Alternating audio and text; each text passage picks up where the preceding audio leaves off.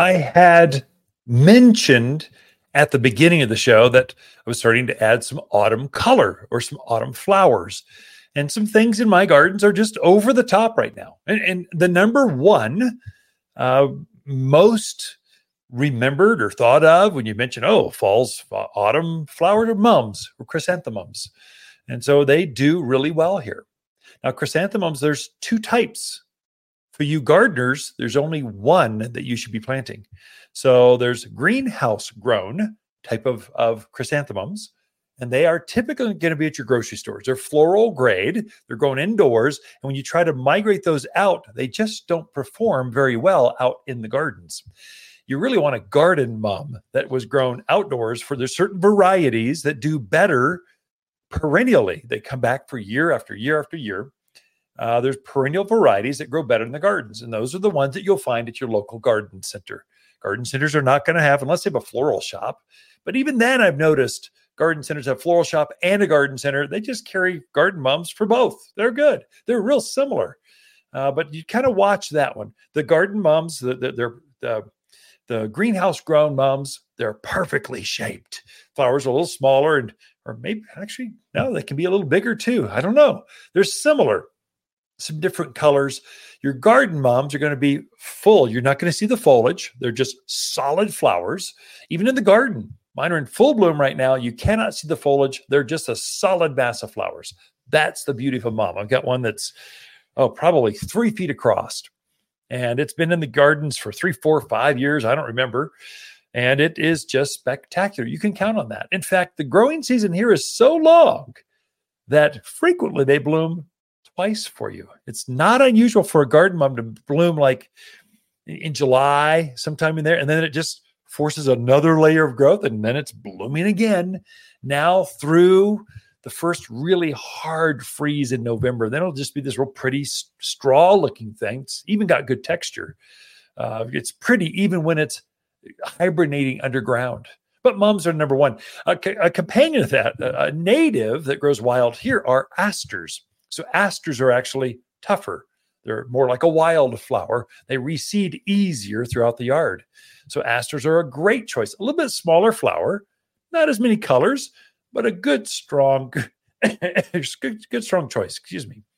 Blanket flower or gaillardia.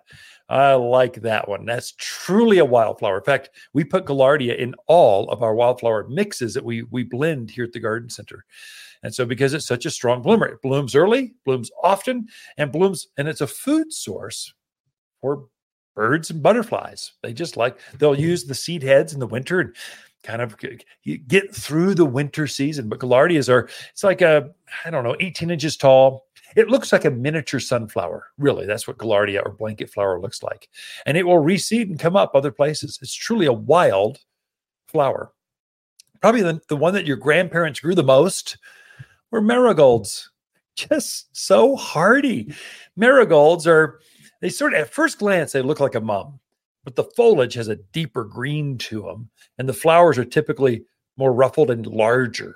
And so just a good, strong, marigolds will bloom easily well into November. So 2-3 months from now, they'll still be in bloom. And then finally, winter takes them out. They kind of go, okay, I'm done. The salvias. Anytime you hear the word salvia or sage in a plant name, you know it's good for here. And the reason is it's got an herb. It's sage and salvia are both herbal names.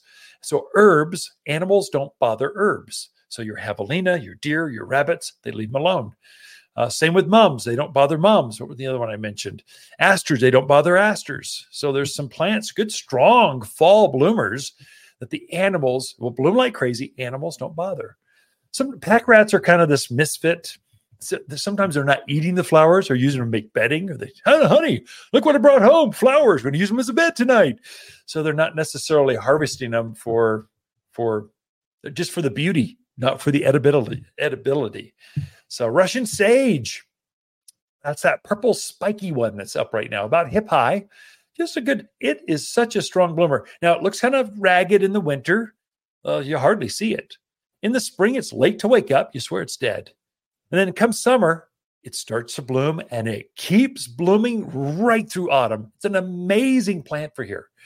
So Russian sage is such a strong one. I mentioned that if they're starting to get leggy and fall over because of they're just too wet, give them a haircut.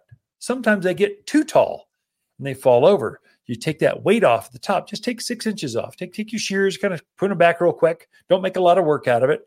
It lightens up the load, and they'll start to bloom even better for you. It's an amazing little plant. So snapdragons, I think every yard should have snapdragons. We've got every color under the sun. They're drought hardy. They reseed in the yard. They come up. Animals don't bother them. They got a kind of a sap that the chipmunks and the deer and rabbits don't like to eat. So they won't taste that. Yet it's beautiful. So that one will easily bloom through the end of the year. And then it kind of takes a break. It's got green on it, but it won't be in bloom in January. Then you'll cut it back. Well, I'll take those spent flower heads off. I'll cut that back usually about Valentine's or so, February, early, sometime in February. Cut it back, fertilize it. It goes right back into bloom by the end of February. Snapdragons are in bloom again. They are an amazing, amazing plant. And sometimes you need some taller stuff in your raised beds or your containers. And so that's a great one as a filler kind of.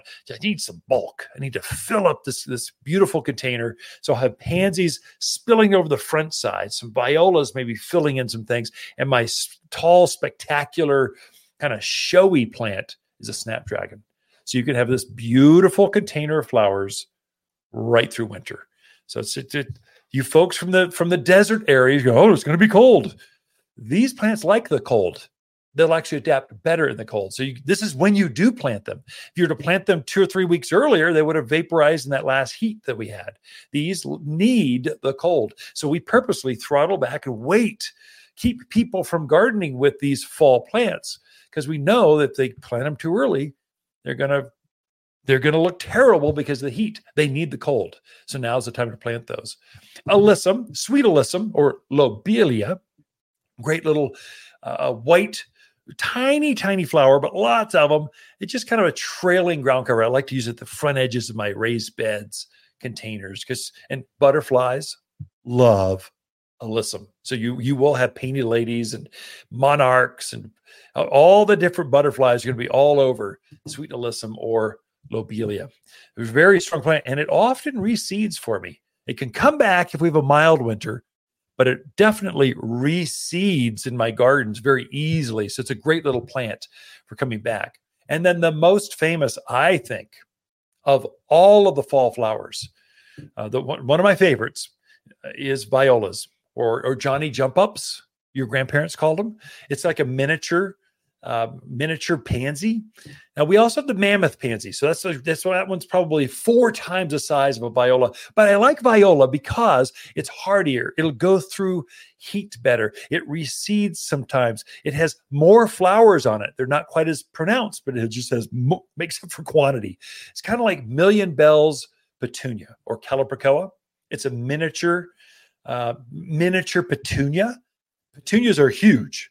And calibrachoas are, a quarter of the size, but they make up for your hundreds of flowers, and they trail really well.